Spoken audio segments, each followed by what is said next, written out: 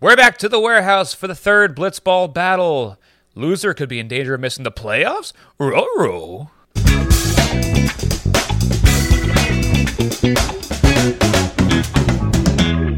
Welcome to the Blitzball Boys, the podcast about Blitzball and boys, but mostly about Blitz Boys.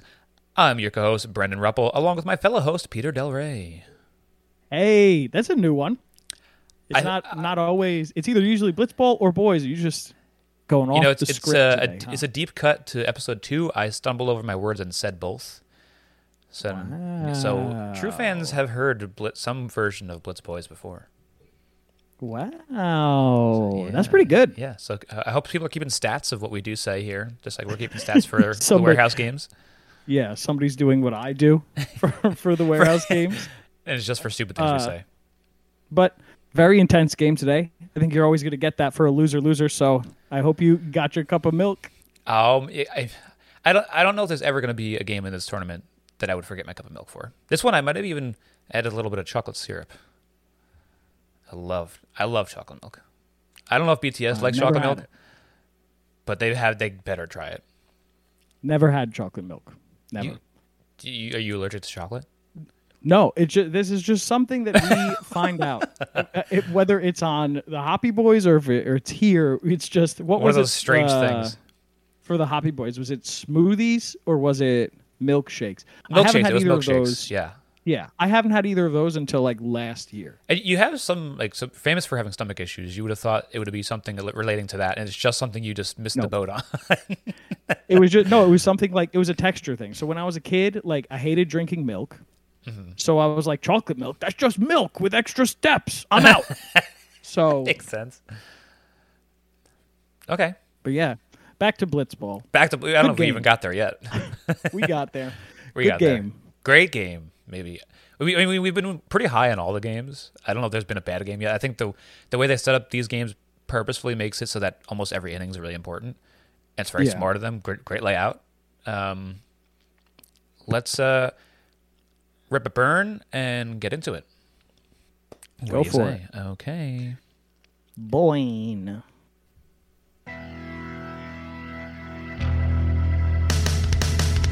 Well, Game 6 is an 0-1 team matchup, so by the end of these games, could easily be called either Hook, Line, Stinker or Mac Hurry Shower. Colin Stoner says he prefers alcohol to weed today because he gets to take a solo shot to right field to start the offense for McFlurry Power. Hook, Line, Sinker comes to bat down by 2 with some work to do. They work the bases loaded for struggling Dan Canobia, who says, two-seamer, I barely know her, and absolutely cranks one off Colin, showing his fortitude.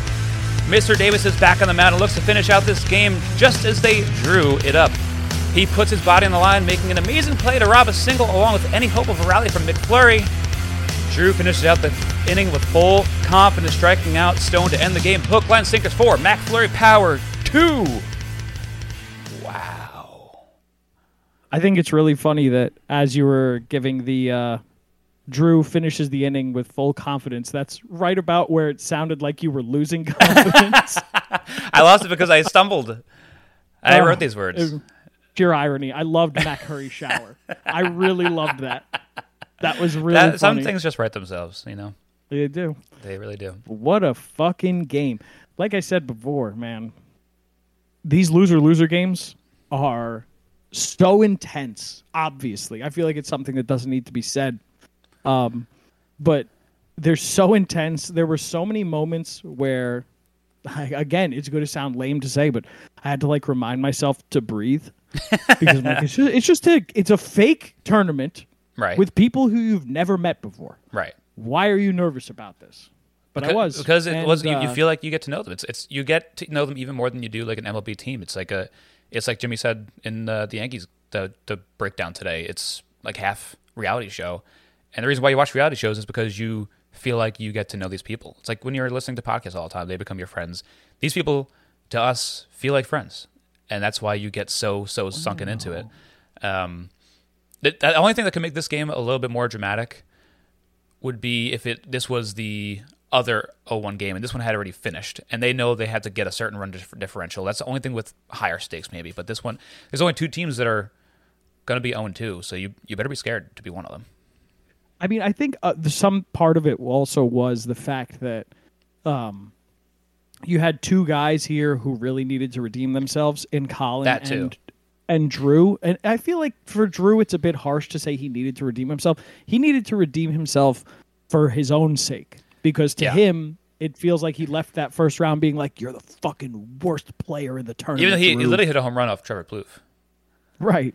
And he was looking. He was at the first half of the game. He looked like he was going to be an up and comer. And but I mean, end of this game, he is. Start to this game, he was not fantastic. No. I mean, but so on that, so Colin Sloan hit a home run, and he was one of the players you were saying that needs to turn it around. That one made me scream louder than Dan Canobio's home run, because I just wasn't expecting that at all. And spoilers! That pitch, hopefully they've watched it, and they're not psychopaths like your friend that just listens to our podcast and doesn't watch the show. Wow! And he texted me today saying that you were so funny too, and now you've made an enemy out of him. I called him a psycho. Unbelievable! It's really funny. We love him. Eric is his name. We love you, Eric. We love you, Eric. So Colin Stone's home run was off. Honestly, a really good pitch. Like, I replayed it a couple times to see what it was and where it was. And it was just it was a rising fastball. It was about to be dotted on the outer left corner, like low and away. It was a great pitch, and I thought maybe the only reason why Colin Stone hit it that hard in that spot was because Drew had been going there over and over again. But he'd been kind of all over the place. So for Colin to be looking out there and just smacking one in that spot and so hard to right field was just really, really impressive. I think it's more credit to Colin Stone than it is like an indictment to Drew. Yeah, I mean, Colin was swinging out of his fucking shoes, man. Well, especially after that too. I think I read in your notes too that he had like a lot of swings over 100 miles per hour.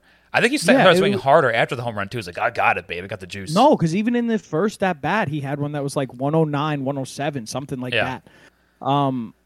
But he was swinging out his shoes the whole game. Yeah, which was not what I would want to be doing. Pitcher. Yeah, I wouldn't want to be doing that knowing that I didn't get any hits last game either. But it worked out. He got hit a nice home run. But Jimmy himself has proven that you don't necessarily have to hit the ball really hard or swing really hard to be effective in this game. Yeah, you have to swing the ball extra hard. Really, really hard. I can't imagine how far that back wall is. Like, it looks pretty close to home plate. Like, I don't know how many feet. Probably at least 7 feet. I was going to say somewhere around 6 feet. It might be like around 5 feet.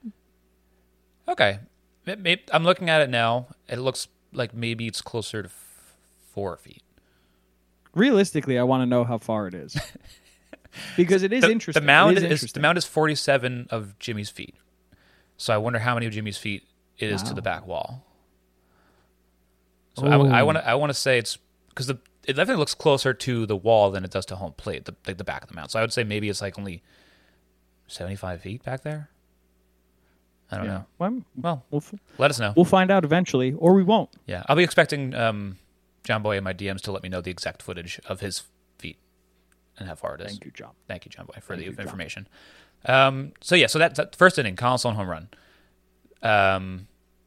Cranked. And Dan Canobio doesn't have his best stuff, but still is making K-Mac look foolish. Like, so foolish. I mean, the big thing is that K-Mac didn't have his best stuff. Very, very clearly. You're talking about consistently one of the better batters in the warehouse. Yeah. And it's not like he did bad. He just was very un-K-Mac-ish. Mm-hmm. Where you were hearing it in the first inning, right? Where he's talking about how well he's seeing the pitches. He's describing exactly how they're moving. He's describing, to Colin, like, oh, just wait, this one's going to, and then just to see him get, 3 strikeouts in this game. And luckily he walks on that one at-bat where he swings twice at ridiculous pitches, one of them that hits him. If he struck out on that at-bat, it would have been like, K-Mac looks awful this game. But I think he eventually does get a hit off of Dan Canobio. But I think he mentioned even in the pregame show, like, I'm the one that told Dan I can't see him. So he's not wrong for saying that. It's just that lefty-lefty. It must be really tough. I mean, he was saying he saw the slider pretty well. He just couldn't see the fastball, which is wild to think about. Yeah. I mean, remember in Roulette where Dan Canobio just burst on the scene and was like, hey, watch this. I'm a lefty who will throw straight fastballs. And not a single person could touch any of it. Yeah. So when he can locate, I think he is a real force to be reckoned with. So if they move on deep into this tournament and Dan Canobio I can see them being a dark horse if Dan C really locates that. Because it doesn't have much rise, but it's got a little bit of dart to the left. Yeah. Dan City. Yeah, and I think that could be really useful, especially if he keeps up his power stroke. Yeah. I mean, the big story of this first inning is that Drew looked completely dejected so early on. He gave up back-to-back homers, essentially. I know they're two different games, but it's two appearances. Yeah. The last two batters he faced, Trevor walking him off, first batter this game, Colin hitting a home run. And to him, he's a pitcher first. He's a pitcher first, right? Yeah. I don't think that really matters to Drew, because to Drew very much seemed like he had the mindset of, don't give a fuck who's in front of me. I'm mowing him down. Right. And then just two back-to-back in the warehouse where Drew has been historically dominant. Yeah. Just really kind of sucks for him. He's super dejected. You saw Dan was giving him a pep talk at one point, like as if it's a boxing match. Yeah, yeah. He gets him. He's like, "Hey, you got to fix your body language because that's the first place where all this is going to turn around." And then that's something that only Dan Canobio would point out too, which is really cool to see that. And it didn't, like you said too, it didn't work out right away because the next pitch he clocks Colin in the head. But I mean, that's one pitch just got away from him. I don't think that had anything to do with his attitude. But I think it did translate to later in the game because the second inning, even at bat two and the second inning, it looks angrier than anyone has ever seen in the warehouse before. Like looks in a murderous rage. Yeah. Yeah. Drew looked terrifying. Yeah. Drew was so angry. It was nuts. It worked. I've never seen somebody so serious. He was getting pissed. He was about to fucking scream after every walk he took too. He wanted to hit so badly. He wanted to hit somebody. But yeah, no, you see Dan Canobio goes into Papa Dan mode. Yeah. And says, you forget how old he is. He really doesn't look that old. He's 57. I just saw that on my sheet. Sold. But he talks to Drew as if he's a father coaching a son out of when the son gets in his own head.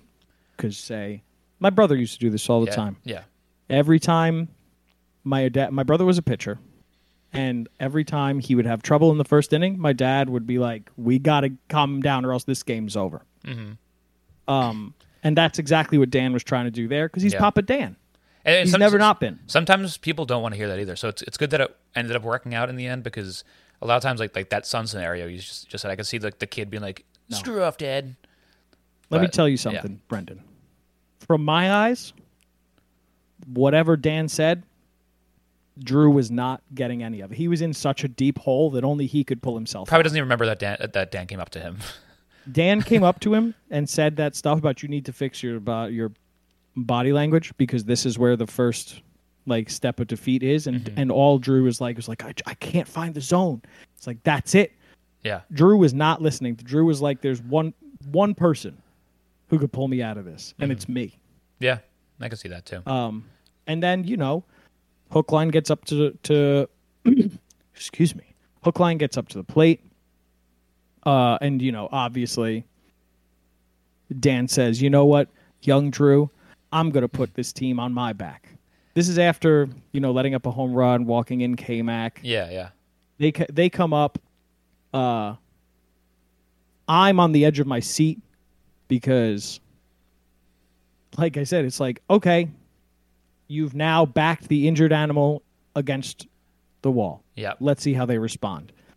Are they going to lay down and die, or are they going to fight back? And it's like, obviously, the boxing guy fights back, gets a grand slam to put them right back in the lead.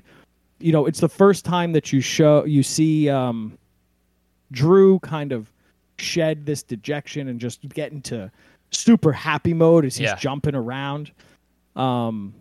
Because that's almost as good as you can do in that inning, because like, the max is 5. So you've almost maxed out your, like, just, I'd be so hyped. And it's amazing how, even after they're up 4, he continues to get on base and is still annoyed. Like, he wants to, like, finish the inning. He wants to, like, put a stop to this and just, like, let me put up another one just so we can, it will have been me that flipped over the inning. He just wants to put a stake in right. And it was off Colin, too. So that's what brings up Chris Rose talking about, like, hey, it's been really interesting that we've seen the ace pitchers in this tournament get hit around. Literally like a pitching Drew, coach. You see Colin.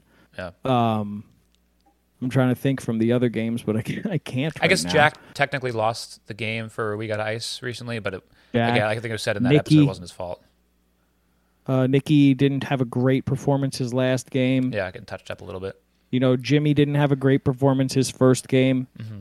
So it's true. These quote unquote aces, like the number ones of their team, are not performing the way that we were coming to expect them to. But in a kind of sick way, it makes for a better watch. Yeah. No, yeah, absolutely. Because now you're sitting there going, oh, how are they going to get themselves out of this one? How are they going to, turn this around when their fail-safe, quote unquote, isn't there? Yeah, they don't have that safety net. Yeah. Yeah. McFlurry Power doesn't have that safety net of Colin. How are they going to get out of this? Hookline didn't have that safety net of Drew until the second inning. How are they going to work this out? And then we saw them work it out by getting a grand slam off of the McFlurry Powers quote-unquote ace. Yeah. You need a 2-person deep team, or else you're not going to go far in this. Yeah, we've been saying it this whole time. Mm-hmm.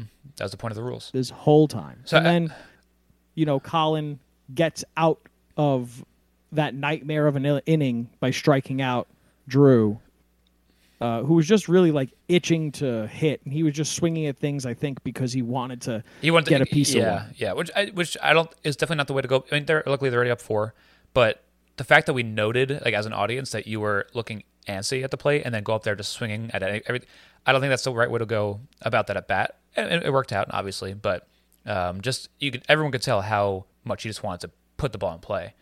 So that's maybe it's a little bit of youth that was getting to him. But a couple things before we move on to that last inning, I want to touch on Dan Kenobi a little bit and his hitting. Even before the home run, I feel like his big problem in this tournament in general is just how much he's been moving his feet around. Like, I watch him take his cuts, and his back foot moves like a fucking bowler behind it. He shouldn't be moving around that much. Like but his swing path looks awesome. Like, he's got that beautiful lefty swing, and even on that home run, it just happened to land in that happy zone for him. But his swing looks so gorgeous. But he's like in a totally different place in the batter's box from start of the swing to the end of the swing. I don't know how he does it. He stands so far off the plate. It's crazy. I think in his first at-bat against K-Mac, he swings the bat. Mm-hmm.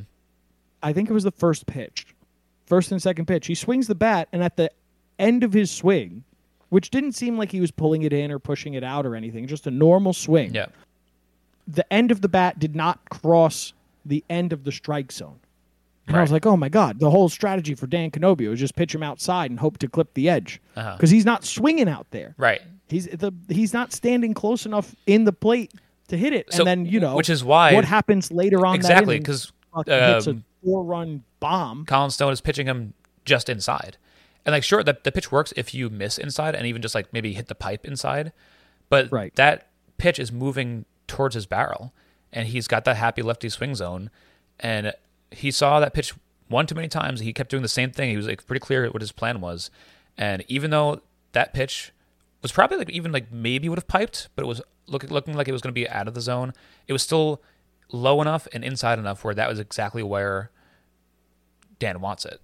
And again, like repeating pitches over and over again, inside to a lefty that has an inside lefty swing, I think was just a bad pitch selection and not the worst execution. But I think if he got that pitch maybe at the top of the zone, it would have been easier because I think that jams a batter a little bit more if you get it up and in. But the low and in is like right there for Dan. I wasn't even that surprised by that home run. So I was like, I see he fouled one off like straight back. 2 pitches later, grand slam. Dan's So good adjustment by Dan. danger. Yeah. Great adjustment. When he finds that, if people don't learn how to pitch to him, he's got such a home run stroke in that ballpark. Right. I mean, there's a lot of things that went against. There's a lot of things that went against McFlurry power in this game. Obviously, struggles at the plate, but at the same time, it was struggles on the mound where Colin couldn't put it together as well as he did last year. Towards the end of the first inning, K-Mac kind of lost it on the mound as well. You know, it really stinks. Yeah. You don't want to see that happen to anybody. But, man, did it make for such... I think if Hookline were to have scored 5 runs in the first, the second inning would not have been as intense or exciting. Just that one run would make a huge difference. Exactly, because you're talking 2-run game is, and they just scored 2 runs before. 2 swings.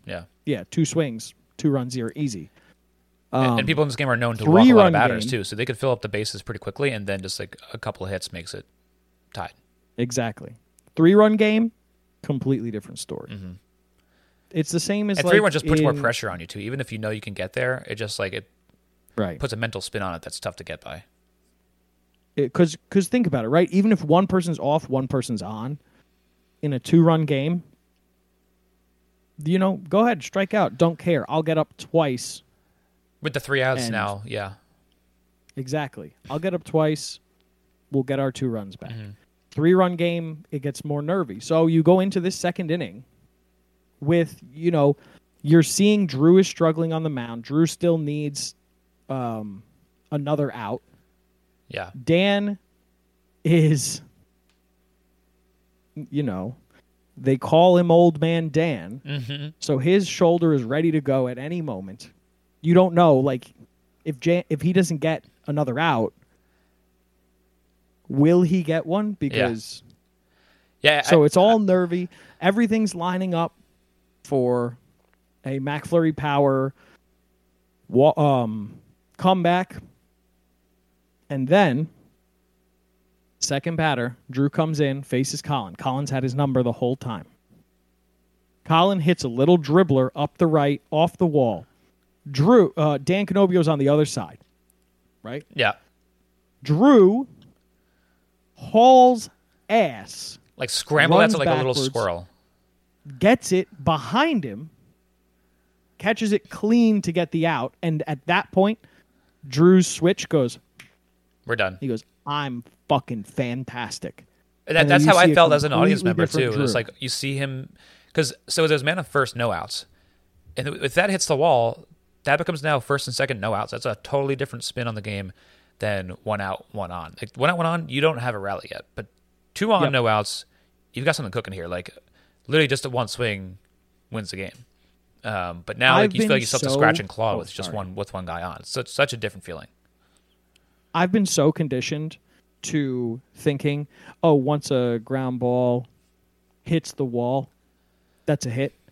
Just because you've seen how violently it comes off the wall and how hard it is to control, or it just goes off at such a speed that it blows past whoever the defender is. So just to see this play, because the ball wasn't moving slow. Ball was still moving pretty fast. Yeah. Just to see it's Drew, not the slowest we've seen. It's the best defensive play we've ever seen in the warehouse, I think. Yeah. We've seen some other pop-up catches that have been Jack has had some pretty crazy catches, but this one was just such a different play than we've ever seen here. And that was definitely the most athletic catch we've seen. That was when the game was over. Yes. At that point. That lost all momentum for McFlurry power. K-Mac and Colin were like, holy shit, we can't do anything. Yep. Then you have Dan and Drew. Drew comes, he's like, I'm done. This is it. Comes up against K-Mac, starts throwing more aggressively, which is what he didn't do in the last one. Yeah. Gets him to strike out.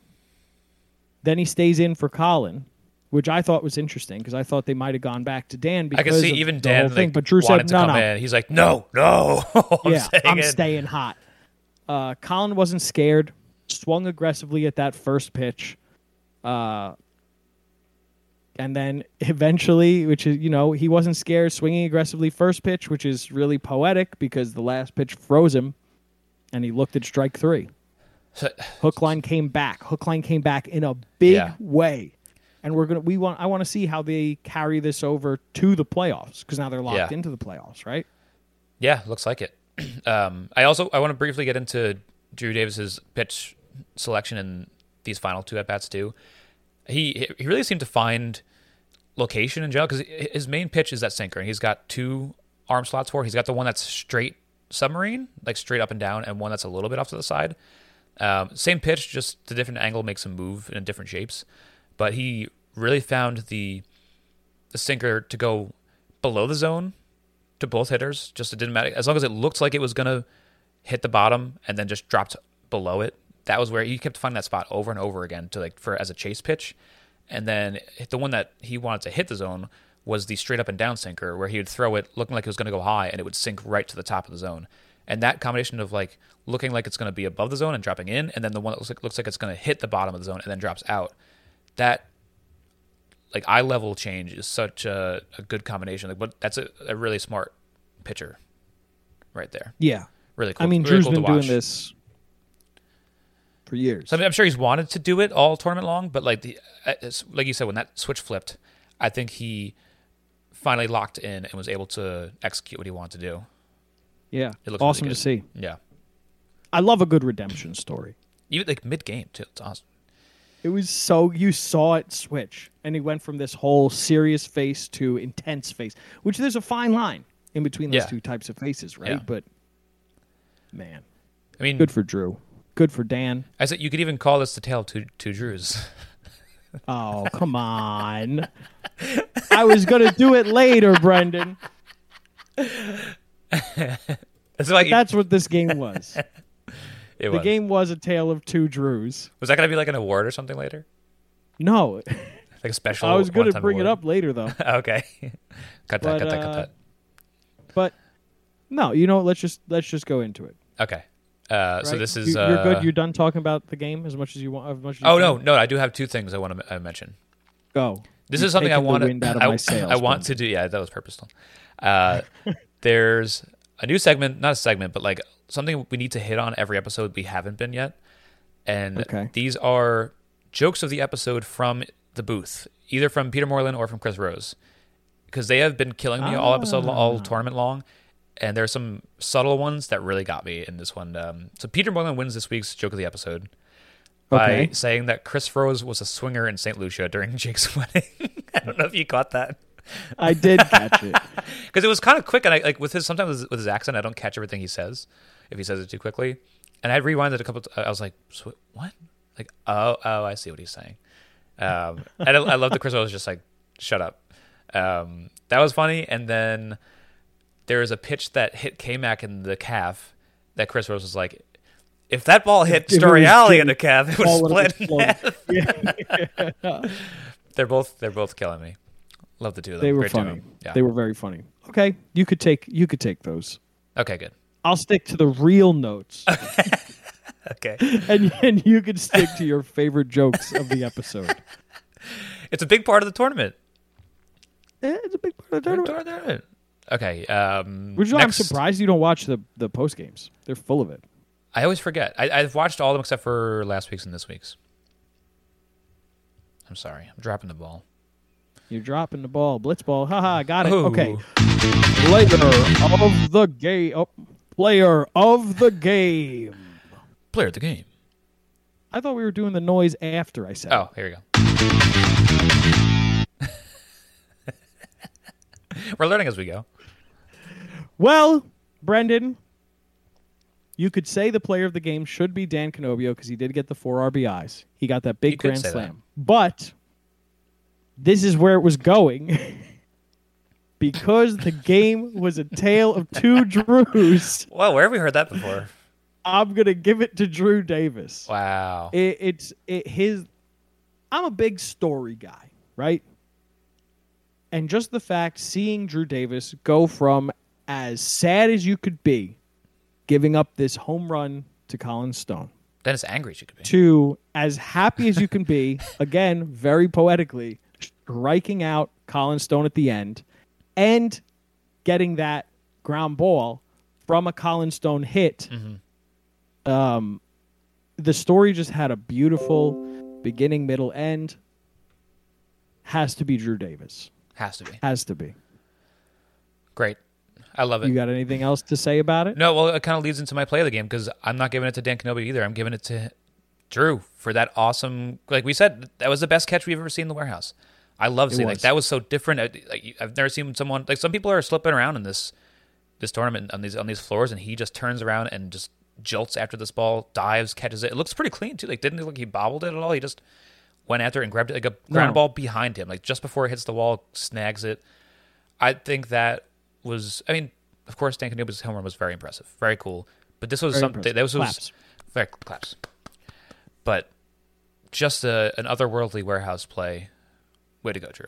Yeah. Just to cap off that thing I coined about the tale of two Drews.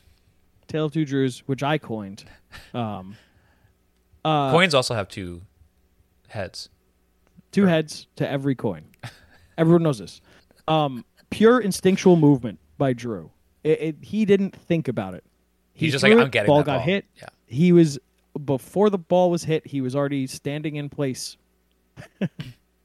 No, before apparates over there. Right when the ball got hit, it was. I feel like for me, my instinct is run to where the ball is, and to him, he I know it's going to be over here. His instinct was run to where it's going to be, and it was perfect in every way. It was almost like he was tracking a fly ball, like same kind of mindset. Exactly. But if you're tracking this fly ball, you still have to jump backwards. It's a diving catch when you're diving towards the wall. These are not like soft floors. They're not. They're warehouse floors. What? They're not soft? I sleep on a warehouse floor, but that's a personal choice. How many warehouses have you been to, Brendan? Just the one I sleep in. There's a lot of warehouses, and they're all soft. I got the one hard one. You got the one. You got the one. Shit. Who sold me this? Oh well. But yeah, good job, Drew. Good job, We love Drew. it. We love that you came back. Brendan's a very big hook, line, sinkers. He says that if they didn't win, he would stop watching the tournament. So thank you for that. Thank you for that. I would have shut this shit down. Brendan would have shut this shit down. But yeah, great game. We have McFlurry really put them in a really shitty place. So we can say officially that they are Mac Hurry Shower. You could say that, but I'm not laughing at it this time because you stole my Tale of Two Drews. But they put themselves in a really bad place because if Baggage wins by 5, or if Pinstripe Strong wins by 4, they're automatically out. And then if Baggage wins by 4, Pinstripe wins by 3, they send McFlurry to a tiebreaker, which we don't know. I don't believe we know what the tiebreakers are. I think we only know third tiebreaker is bases. Okay. Excuse me, total bases. Yeah. So they're in a precarious position. Yeah. Not where they want to be. Unlike the two teams for the next game, which is Como and Forgotten Rotten. Really just, I guess, trying to get one seed. Trying to get one so seed, I guess, is this previews now? Preview. I don't know what this button is. Damn it! I should know by now. The laugh button. Or did we decide that's actually canon? We use the laugh button for previews? I forget. No, the laugh button. It's for something else. Oh, the laugh button, I think, was for play of the game. Oh, yeah, that might be true. Okay. But we're never going to follow through with it. Forgotten Rotten versus Como. Next game. I